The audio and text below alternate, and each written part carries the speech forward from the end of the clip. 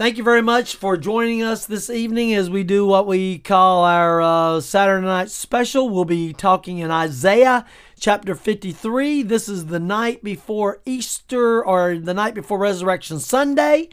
And we're excited about what it means as a Christian, the Resurrection Sunday. So we're going to get started. Before we do, let's start with a word of prayer. Lord, we're thankful so much for what you've done for us, for all the great many blessings you send our way. Most important, though, Lord, we thank you for your Son who died on the cross for our sins, and we praise him and glorify his name that he rose on the third day, giving us proof that his sacrifice was acceptable to you, and also paving the way to redeem all of us so that we too can rise from the dead one day as we celebrate the resurrection in heaven with you. Again, thank you, Lord, for all you do for us. I pray for this Sunday school lesson now as we go through it, that you would allow me to say the words that we're in need of hearing. For it's in your name, Jesus' name, we pray. Amen. Okay, I thought about giving an introduction to this lesson, but be quite honest with you, the lesson introduction is, how could you not believe that Jesus was the Savior when the entire story of what he did was recorded centuries before by Isaiah? Isaiah recorded in Isaiah chapter 53 the prophecy of the Messiah.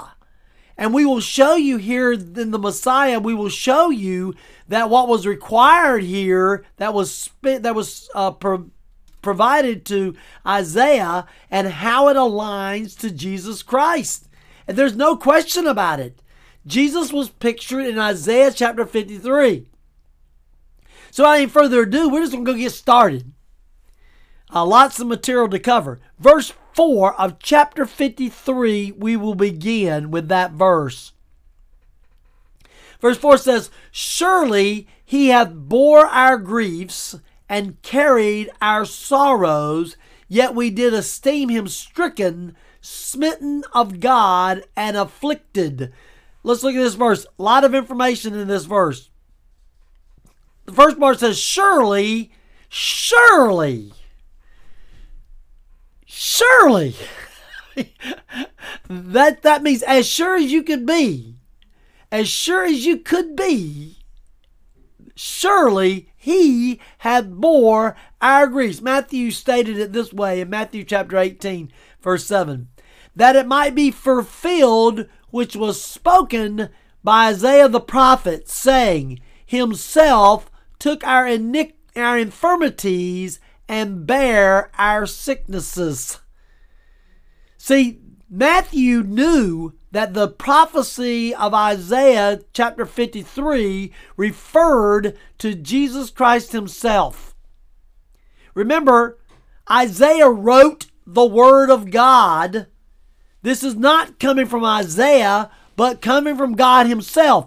God gave this information to Isaiah, who then prophesied it, shared it with the world. So this message here, surely he hath bore his grief, this message of this passage is coming directly from God. It is a mountaintop experience that we can all clearly see this prophecy came true and is still coming true today. God tells us that the very people who despised him, Jesus, because of his human infirmities, should have instead praised him because of it. The only way he could die in our place is to be in our place. The only way that he could be the Savior of the world was to be a human. But it's impossible for humans who are born in sin to save anyone but themselves. I have a message that talks about that the cost of the blood It's about the blood of Jesus Christ. Only through the blood that was shed, the perfect, innocent blood of Jesus Christ, could anyone be saved other than hell. Yeah, you can pay the price for your sins, but that means you die and go to hell. The only way you save in heaven is if someone else died in your place who could die in your place and not in their place. So Jesus had to come. And so therefore this infirmities that he has, this weaknesses that he has, that they wanted to criticize him for being human, was what made him the Savior. Only because of his connection with humanity could he have taken our infirmities himself. For thereby it says, himself took our infirmities, bodily diseases. He took our infirmities. That's how we know.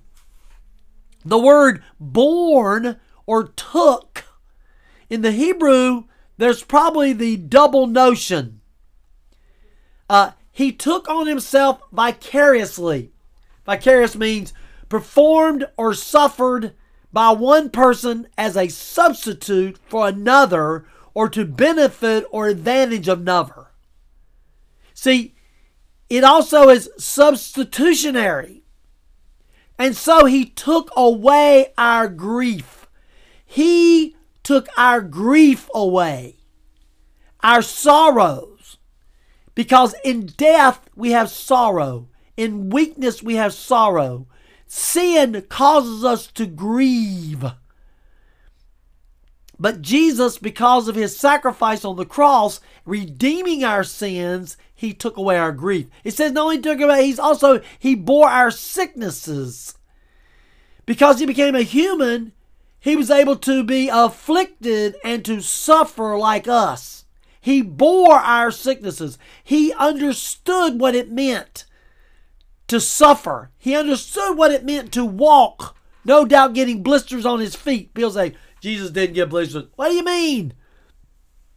He had to have calluses on his feet like anyone else. He was human. If a splinter got in his finger, he got a splinter in his finger.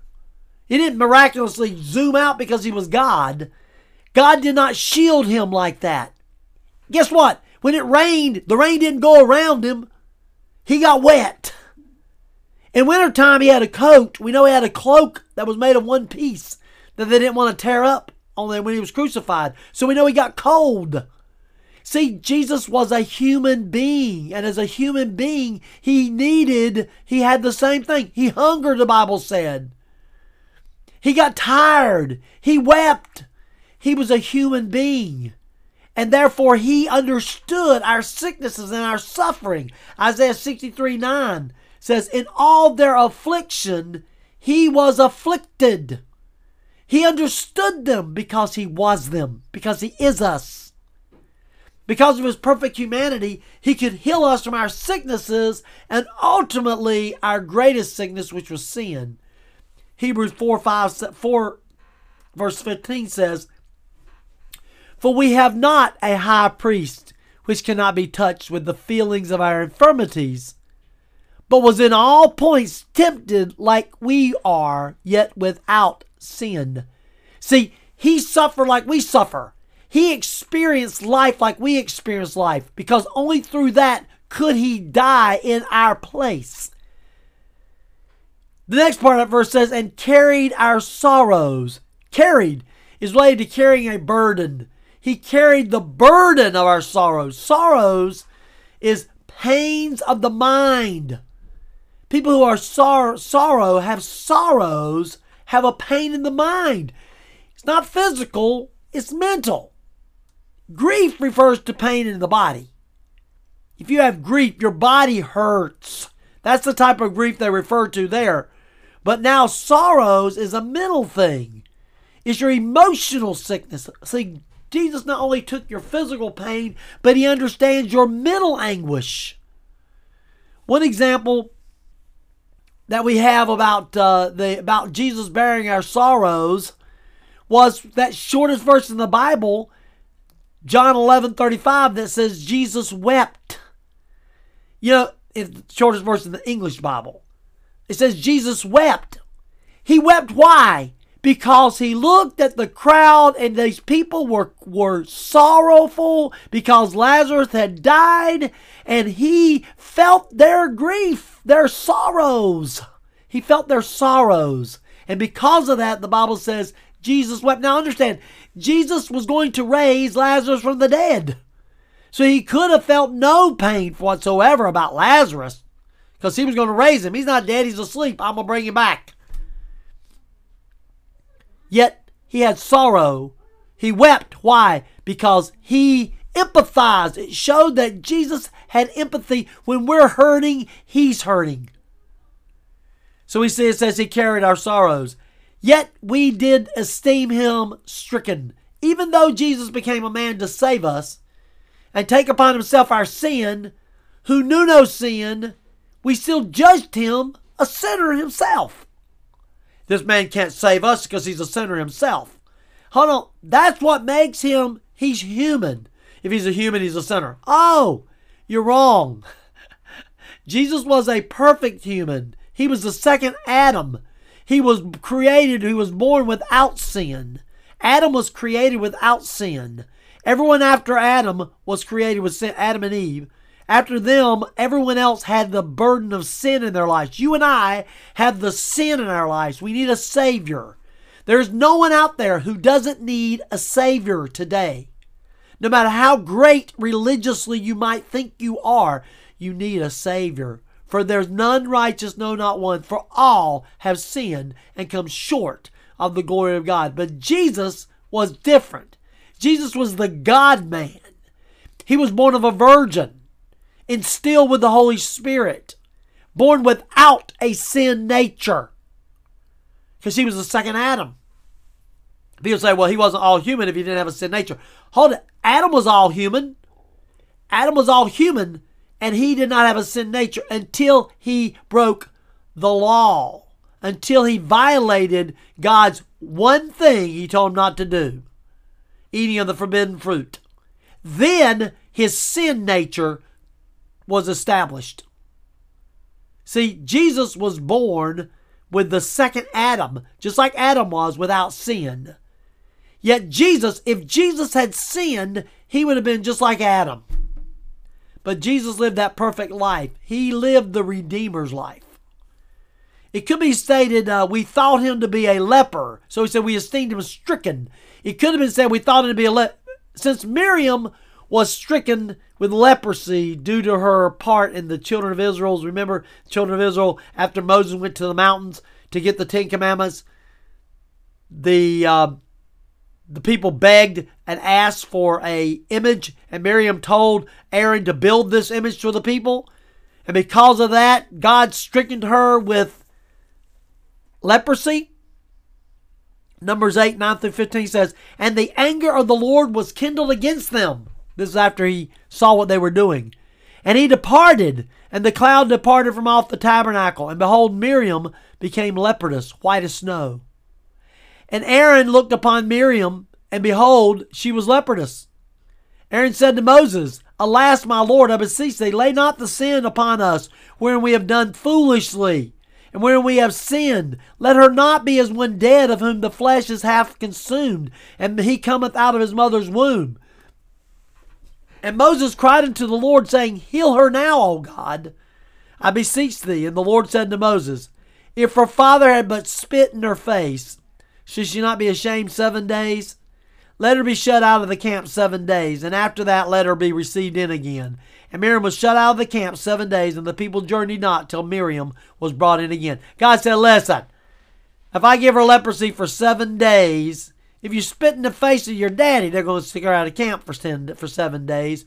Surely her blasphemy about God can be as warned of 7 days. But the point is, when they use that phrase, stricken, it's the same thing as they were talking about because of the sin they were put out.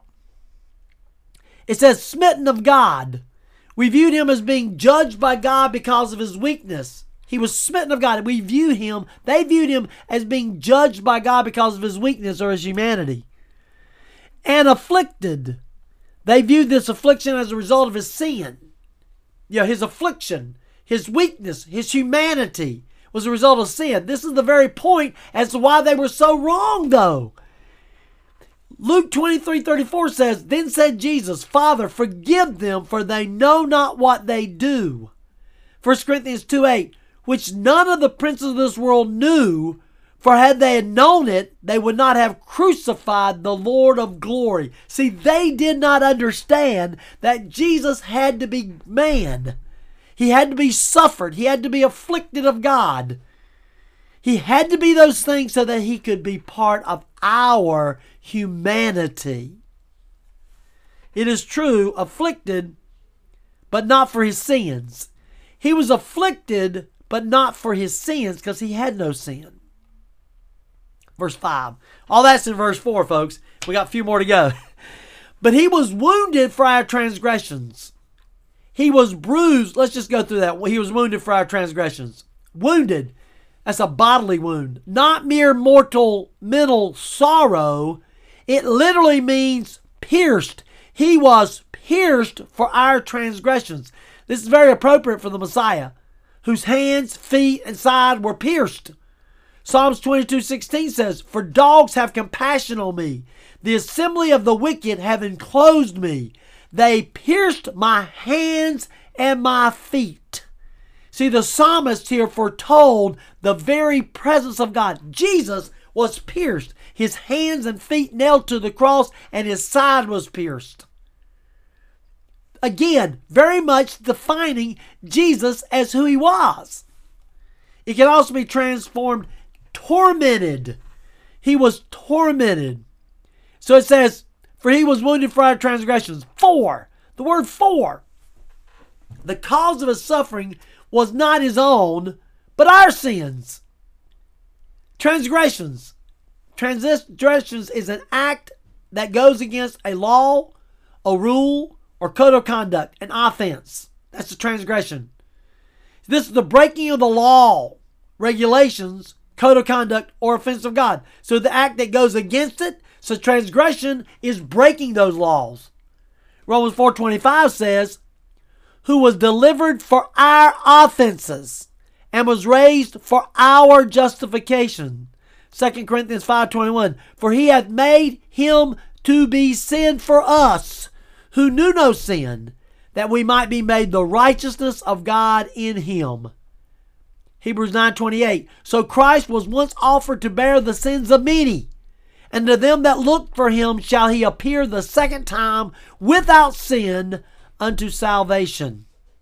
See, it says here, for he was wounded for our transgressions, not his own.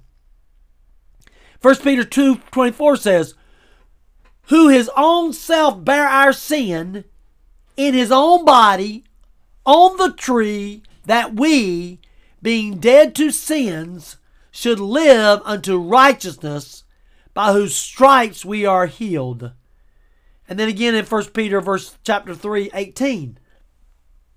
For Christ also hath once suffered for sins, the just for the unjust, that he might bring us to God, being put to death in the flesh, but quickened by the Spirit. So we can see, for he was wounded for our transgressions. It says bruised. The word bruised can be defined as an injury transmitted through unbroken skin to underlying tissue, causing rupture of small blood vessels and escaping blood into the tissue with resulting discoloration or contusions. An injury, especially to feeling. So there's two. Well, bruise can be a physical thing. You know, you get a bruise. I've actually got bruises before and they lasted a long time. I actually fell off. It's ridiculous. I fell off a chair, off a ladder. I was working on a light fixture, and the light fixture fell out. And when I did, I fell over and I landed on a chair. We had these knobs up on the chair. Landed on a chair and it bruised my side. And I mean, that bruise was big. Went all around to my navel. It was an ugly sight. But that's a bruise. That's an internal bruise that can be seen outwardly. But this also talks about bruising resulting in our feelings.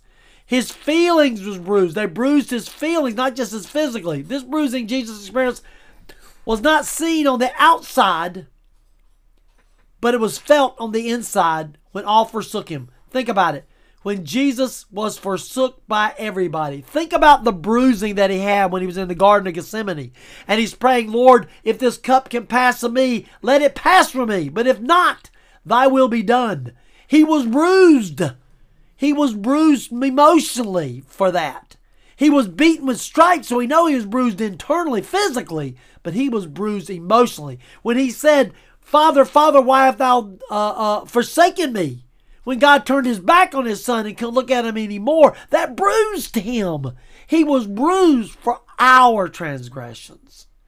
It says the chastisement of our peace was upon him. The word chastisement, the Bible definition, is the act of scolding or punishing someone. It can also describe physical punishment or a beating. The Latin root of chastise is chastigate, which means to set or keep right, to make pure. Literally, the correction inflicted by a parent on a child for their good. The chastisement of our peace was upon him. God punished him instead of punishing us. God punished the precious Son of God. Chastisement of our peace was upon him. The punishment that we deserved, Jesus took upon himself. That's what Isaiah says here. It says upon him as a burden. This chastisement was not for the guilt as with us, but so we could have peace with God through his suffering in our place. The chastisement of our peace was upon him. Its next part of the verse says, and with his stripes we were healed. Now, stripes, this is the foretelling that Jesus was going to be received beating at his mock trial. Jesus was going to get beaten. So again, this chapter here talks about Jesus. And everything that Jesus experienced is here in Isaiah chapter 53. Matthew 27:36b. And when he had scourged Jesus, he delivered him to be crucified. Scourging is beating him with those cat of nine tails. 1 Peter 24, who his own self bare our sins in his own body on the tree, that we, being dead to sins, should live unto righteousness, by whose stripes ye were healed. See, Peter uses this passage of Scripture from Isaiah as a reference here when he's talking about Jesus. It says healed. The healing was spiritual healing. Not everyone, folks, let me tell you. I'm going to tell you a secret now. Tell you a secret. We're all going to die. Did you know that? The Bible says it's appointed man wants to die and then the judgment. Oh, but I'm hoping for the rapture. I know. We're all hoping for the rapture. That's the only generation that won't die in this world. The rest will die. In our time, the church age anyway. Psalms 41:4 says, I said, Lord, be merciful unto me. Heal my soul, for I have sinned against thee. Heal my soul. See, the healing here that Jesus gives us is the healing of our soul. Satan tries to convince you that you are worthless. You are no count, worthless, scum of the earth that deserves to die and go to hell. Well, I'm telling you what, in a way he's right. But in the eyes of God, we are precious. In the eyes of God, we're so precious that he sent his only begotten Son, that whosoever believeth in him should not perish but have everlasting life. God sacrificed his Son. That's how precious we are. Yes, we're filthy, no-count sinners. But Jesus, in the eyes of God, we are precious in his sight. We hear the children sing that song, Jesus loves the little children. All the children of the world, red, yellow, black, and white, they are precious in his sight. Let me tell you something, folks. That is a truth. God doesn't care what color you are. You understand? God does not have a preference. To God, all lives matter. Not being political, simply saying to God, God doesn't care what color your skin is. He doesn't care whether you're male or female. God doesn't care if you're American, Egyptian, Jew, Muslim from the Muslim countries in Africa. God doesn't care who you are because He loves all of you. The Bible says He's not willing that any should perish, but that all come to repentance. Verse 6. All we like sheep have gone astray. All we like sheep. All we. This includes everyone. Everyone who has, is, or will live in the world. All we. So you can't say you haven't gone astray, because the Bible tells us here that all. It says like sheep. Now, I found a very interesting website that had a good thing on it. It's called Mom Remade. It lists 9 reasons why God compares us to sheep. I thought they were pretty interesting. I'll share them with you. Sheep have no sense of direction. Number 1, they will follow whoever is leading, even if it's off a cliff. In eastern Turkey, while the shepherd left to eat breakfast, 1,500 unattended sheep fell off a cliff. 400 of them died. Why didn't the other 1,100 die? Because they were saved, because they landed on this cushy 400 dead sheep. And so they were able to survive. The sheep in the back couldn't see past the sheep in the front, so they were unaware of what was ahead, and the sheep in the front couldn't stop because the sheep in the back were pushing them forward. People are like sheep. Sheep are defenseless. 2 defenses they have. They run together in packs to prevent individual predators from attacking a large group. And they kick. Now, these do not protect the sheep if they're away from the pack. It doesn't do much good to be a herd of one. Herd of one. That's why coming to church is important, to build your church family, to work in packs of a herd. Get with your church people can help support you. That's why it's important to be a member of a church. That, online is great. You learn a lot of things, but you need to be in the presence of God too. In the presence of His people, Forsake not the assembly together. Forsake not the assembly of yourself together, as manner of some is. You need to rely upon your church family too when you're hurting. The third thing that sheep do, sheep cannot get up without help. Sheep can't get up without help. Sometimes a sheep will run over on their back, like a cockroach, with their legs up in the air. This is an old English shepherd term for this. It's called cast down. They were cast down. A cast sheep is actually a pitiful sight. If the shepherd does not lift up the sheep and put it back on his feet, it'll die. It is utterly helpless to the prey when you're in that position, because you can't kick, you can't do anything. You're laid there. You're like a pig on a skillet, right? Waiting for the enemy to come and attack you. Furthermore, it could get left behind when the flock moves on, because moving on as a herd left you behind because you're upside downward, laying on your back with your feet in the air. Sheep can't get up without help. Sheep are emotional and recognize the shepherd's voice. They know the voice of the shepherd. The sheep can build friendship with other sheep, and they'll stick up for that sheep when there's fights in the group. This is people who study animals have seen that. Sheep build relationships with people. They have friendships with other sheep. Sheep are not meant to carry burdens. They can't carry much weight. They're not. You don't see a pack sheep. I got me a pack sheep over here. Nah, you're not gonna see a sheep carrying anything. If they wait on the sheep, she's gonna go down and sit down on her legs. They're not gonna carry anything. A sheep's not good for carrying anything. They carry no burden. They're not meant to carry burdens. Sheep will settle for less. Dirty water instead of looking for clean water. They drink whatever's available.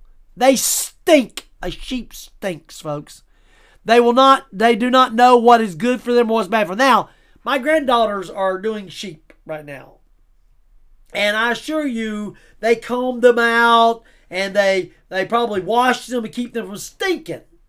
But again, they had to have help, because without help, they stink.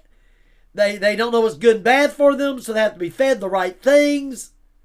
But that's what they're doing. So that's what my granddaughters are doing.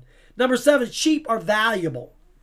They're prized in Jesus' day. They were prizes. Why? Because they provided meat, they provided milk, and they provided wool for clothing. So sheep were very valuable. They're a valuable commodity. That's a package deal.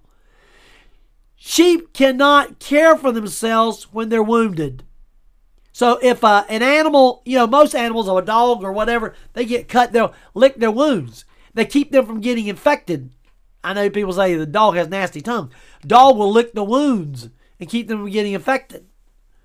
Lazarus, they said the dog licked the wounds on the sores on Lazarus. I don't know if they were licking the wounds on the Lazarus or licking him for low, no one knew, because when he died, he said he died. I'm assuming the dogs hauled off his bones somewhere. But if a sheep gets wounded, they simply will just get worse. They don't lick it. They get worse unless someone else treats them. So if a sheep cuts their leg and it gets infected, they don't care. They're not going to do anything about it. And they die from their infection. And finally, sheep are innocent. You got to admit, a sheep is innocent. You don't see, that's a bad sheep. No, goats, goats are mean. Goats are considered mean. That's why in the Bible days they had the sheep, they separated the sheep from the goats. The sheep were innocent and the goats were guilty. Goats are always guilty. Goats will do anything. Goats they tin cans, they eat anything, man. They can eat barbed wire. They do. They eat barbed wire. It's amazing. They eat anything. But a sheep, they can't do that. So we see 7 to 9 things. Now, the Bible says, back to what our verse said, all we like sheep have gone astray. And then we say, they've gone astray. Ezekiel 34:6 says, my flocks wandered through all the mountains on every high hill. My flocks are scattered over all the surface of the earth, and there is no one to search or seek for them. All we like sheep have gone astray. He says we have wandered through the mountains on every side. In other words, we're out there wandering around the world looking for God, and God is already there. Jeremiah 56 says, my people have become lost sheep. Their shepherds have led them astray. They have made them turn aside onto the mountains. They have gone along the mountain to the hill. They have forgotten their resting place. Isn't that how many churches today are preaching that yellow gospel we've talked about before? That means they don't want to talk about the blood of Jesus Christ, and so therefore they call it the yellow gospel. They become lost sheep. Their shepherds have led them astray. Those shepherds will answer to God with many stripes. The next part that says, we have turned everyone to his own way. We like sheep have gone astray. We have turned everyone to his own way. Romans 3:10-12 says, as it is written, there is none righteous, no, not one. There is none that understandeth. There is none that seeketh after God. They are all gone out of the way. They are together become unprofitable. There is none that doeth good, no, not one. See, we like sheep have gone astray. We have turned everyone to his own way. And the last one, and the Lord hath laid on him the iniquity of us all.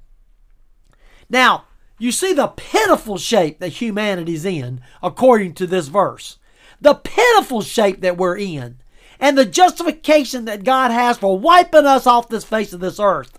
But then he says, and the Lord hath laid on him, on the Savior, on the servant, on Jesus Christ, laid on him the iniquities of us all. This picture is one of pouring. Only through the shed blood of Jesus can any one of us be seen as clean. All the iniquities had to be laid on him for mankind to ever have hope of redemption for our sins. 1 John 4:10 says, herein is love, not that we love God, but that he loved us and sent his Son to be the propitiation for our sins. It says, laid upon him have laid upon him the iniquity of all. And then the last part of it says, iniquity. Iniquity is its penalty. Iniquity means he laid upon him the penalty for all our sins. 2 Corinthians 5:21, for he hath made him to be sin for us, who knew no sin, that we might be made the righteousness of God in him. The innocent was punished as if guilty, and the guilty might be rewarded as if innocent. Listen to that again. The innocent was punished as if guilty, that the guilty might be rewarded as if innocent. This verse can be said of no mere martyr. No martyr could fill in for this verse. Verse 7. And he was oppressed, and he was afflicted, yet he opened not his mouth. Oppressed. The verb means to have payment of a debt sternly exacted, and so to be oppressed in general. The extraction of full penalty of our sin and his suffering. He was oppressed to have the payment of debt sternly exacted. That means he didn't easily do it. He got all of it. He got all of the cost of sin. It says, and he was afflicted. He suffered for this sin as if he himself did it, but he was innocent. He was not guilty. He suffered for the sin that he himself was not guilty of. Yet he opened not his mouth. Despite the pain and the suffering of this Messiah, he never opened his mouth to defend himself.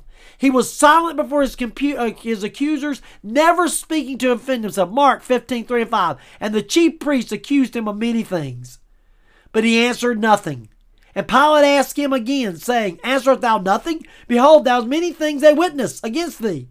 But Jesus yet answered nothing, so that Pilate marveled. See, this verse says, he was oppressed and afflicted, yet opened not his mouth. That is Jesus. Second part of verse 7. He is brought as a lamb to the slaughter, and as a sheep before his shearer is dumb, so openeth not he his mouth. The prophet repeats this point. The Messiah will suffer without the speaking to defend himself. When Isaiah uses the phrase, he was led as a lamb to the slaughter, this didn't mean that Jesus was some helpless victim of circumstances and was helpless as a lamb. No, now remember, Jesus had the power at any time. He willingly subdued his power. Even as the suffering death, Jesus was in control. Even when he was suffering in his death, he was in control. John 10:18 says, therefore doth my Father love me, because I lay down my life, that I might take it again. No man take it from me, but I lay it down of myself. I have power to lay it down, and I have power to take it again. John 19:11, Jesus answered, thou couldst have no power at all against me, except it were given thee from above. Therefore, he that delivered me unto thee hath the greater sin. Isaiah's point is this, that Jesus was silent, not helpless. He was silent as a lamb, but he wasn't helpless. Spurgeon said it this way, if I were to die for any of you, what would it amount to but that I paid the debt of nature a little sooner than I must ultimately have paid it? For we must all die sooner or later, but the Christ needed not to die at all. So far as he himself was personally concerned, there was no cause within himself why he should go to the cross to lay down his life. He yielded himself up, a willing sacrifice for our sins. Verse 8. He was taken from prison and from judgment. This talks about the travesty of the trial. He was taken from prison and from judgment. Witnesses didn't agree. Pilate himself found no fault in him, yet sentenced him to death. Second part of 8. And who shall declare his generation? There's two thoughts here. No one stood up for him during his trial and crucifixion. No one. Who shall declare his generation? Jesus would die childless.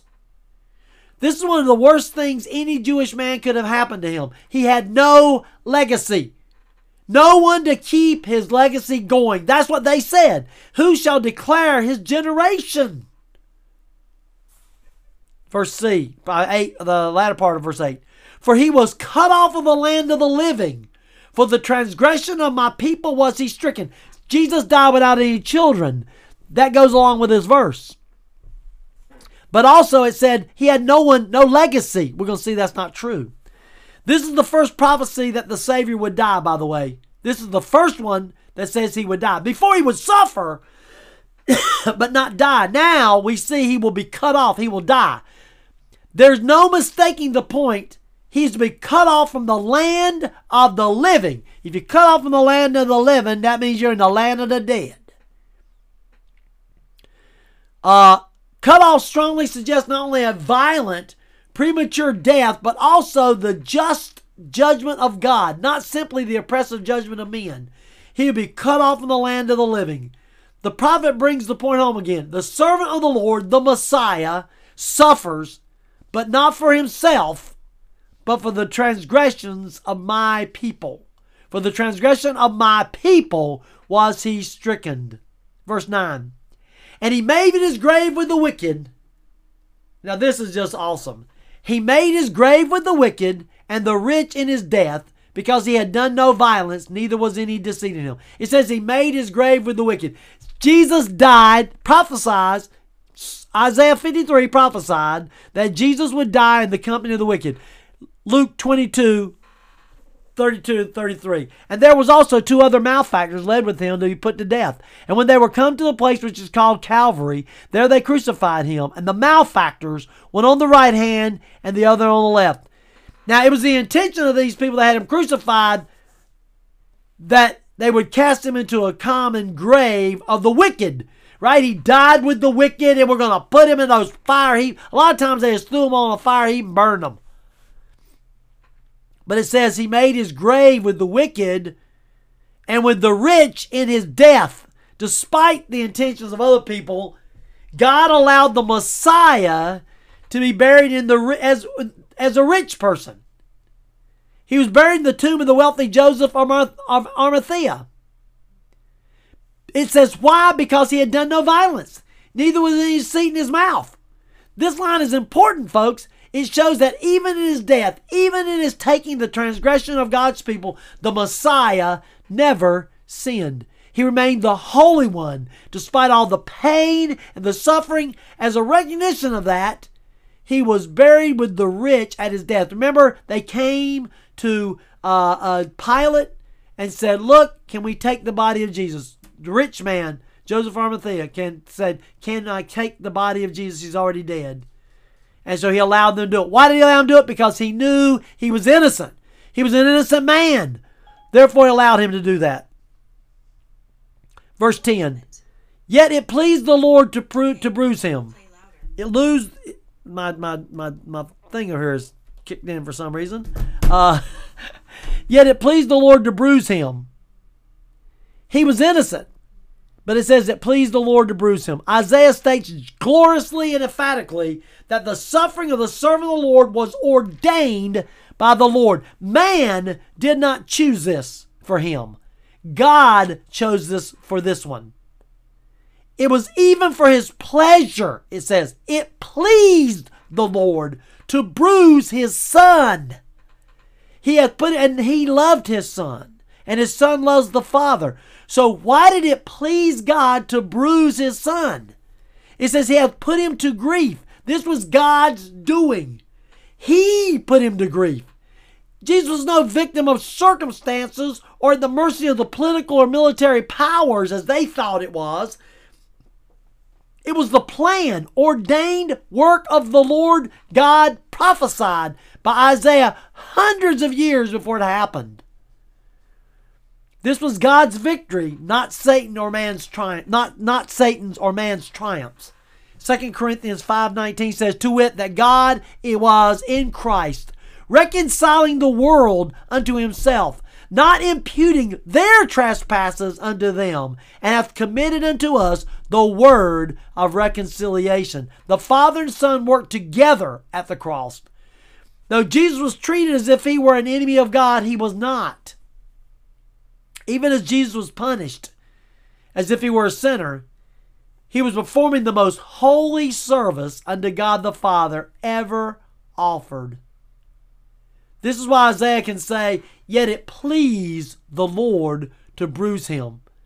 In and of itself, the suffering of the Son did not please the Father, of course. But since it accomplished the work of reconciling the world to himself, it completely pleased the Father. This was something God was pleased with. You know, we saw when he was baptized, it says, "This is my beloved Son whom I am well pleased." Well, no doubt, with the crucifixion of Jesus Christ, he was well pleased. God the Father could not have been more proud of his Son.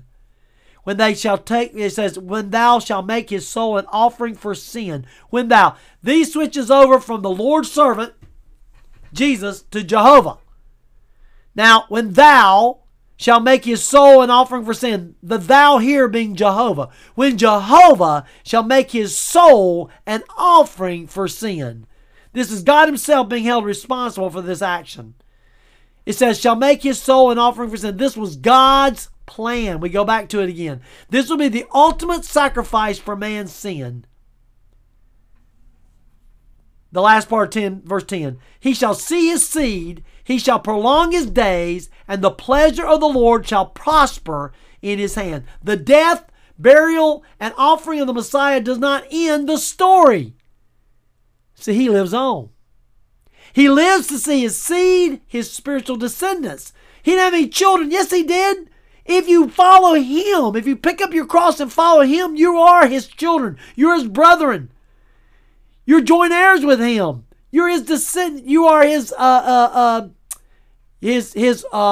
heritage. He lives to see his seed. He shall prolong his days and not be under the curse of death. See, the Savior was not under the curse of death. His days are prolonged. In other words, there's no end. It says his life, he lives after his death and burial is glorious. Yes, he suffered there and died, but now he's in glory. His life shall be lived prospering in the pleasure of the Lord. He's at the right hand of the Father. Verse 11. He shall see the travels of his soul and shall be satisfied. The Messiah will look upon his work. The work that he did. The sacrificing that he did. Look upon his work with a full view of the travail of his soul, the suffering, and in the end he will be satisfied. Jesus has no regrets. The Messiah would have no regrets on what he did. Every bit of suffering and agonizing was worth it and brought about a satisfactory result. I'm going to go into verse 11b. It's not in the Sunday school lesson because I don't think you can leave it behind. By his knowledge shall my righteous servant justify many, for he shall bear their iniquities. It is in knowing the Messiah, in both who he is, what he has done, that makes us justified before God. Now, as we're in this Easter season, the Resurrection Sunday, Jesus Christ died on the cross for our sins. He came to the earth with a plan. His plan was defined in Isaiah chapter 53, hundreds and hundreds of years before he came. And he met and lived up to every single thing. He died on the cross for our sins. He was bruised for our iniquities. And God was pleased that his Son was willing to die for our sins. And he was satisfied that his blood satisfied everyone who would believe. The Bible says, if you confess with your mouth the Lord Jesus Christ and believe in your heart that God hath raised him from the dead, thou shalt be saved. That's only possible because what Jesus did for us on the cross. Isaiah 53 foretold it, and Jesus lived it. Let's close in a word of prayer. Lord, I thank you so much for this powerful message today, for this powerful Sunday school lesson. I pray, Lord, that we can now face an understanding of the Savior, of what you did for our sins, what you did for our lives. Lord, that this was no accident, but a plan, a divine plan executed to the letter. And because of that, we can have eternal life. As we face this Resurrection Sunday, Lord, we realize you were the first resurrection. But praise God, because of your Son, you're not the last resurrection. We thank you, Lord, for all you do for us. In Jesus' name we pray. Amen. We thank you for your time. We thank you for your attention. Remember, if you have an opportunity to go to church tomorrow for sunrise service early at your church, try to show up. If not, come to service tomorrow. If you're going to Branch Chapel, remember we're early in the morning, and then stay with us to the end of the day. Thank you much for your attendance, and I look forward to seeing you next time.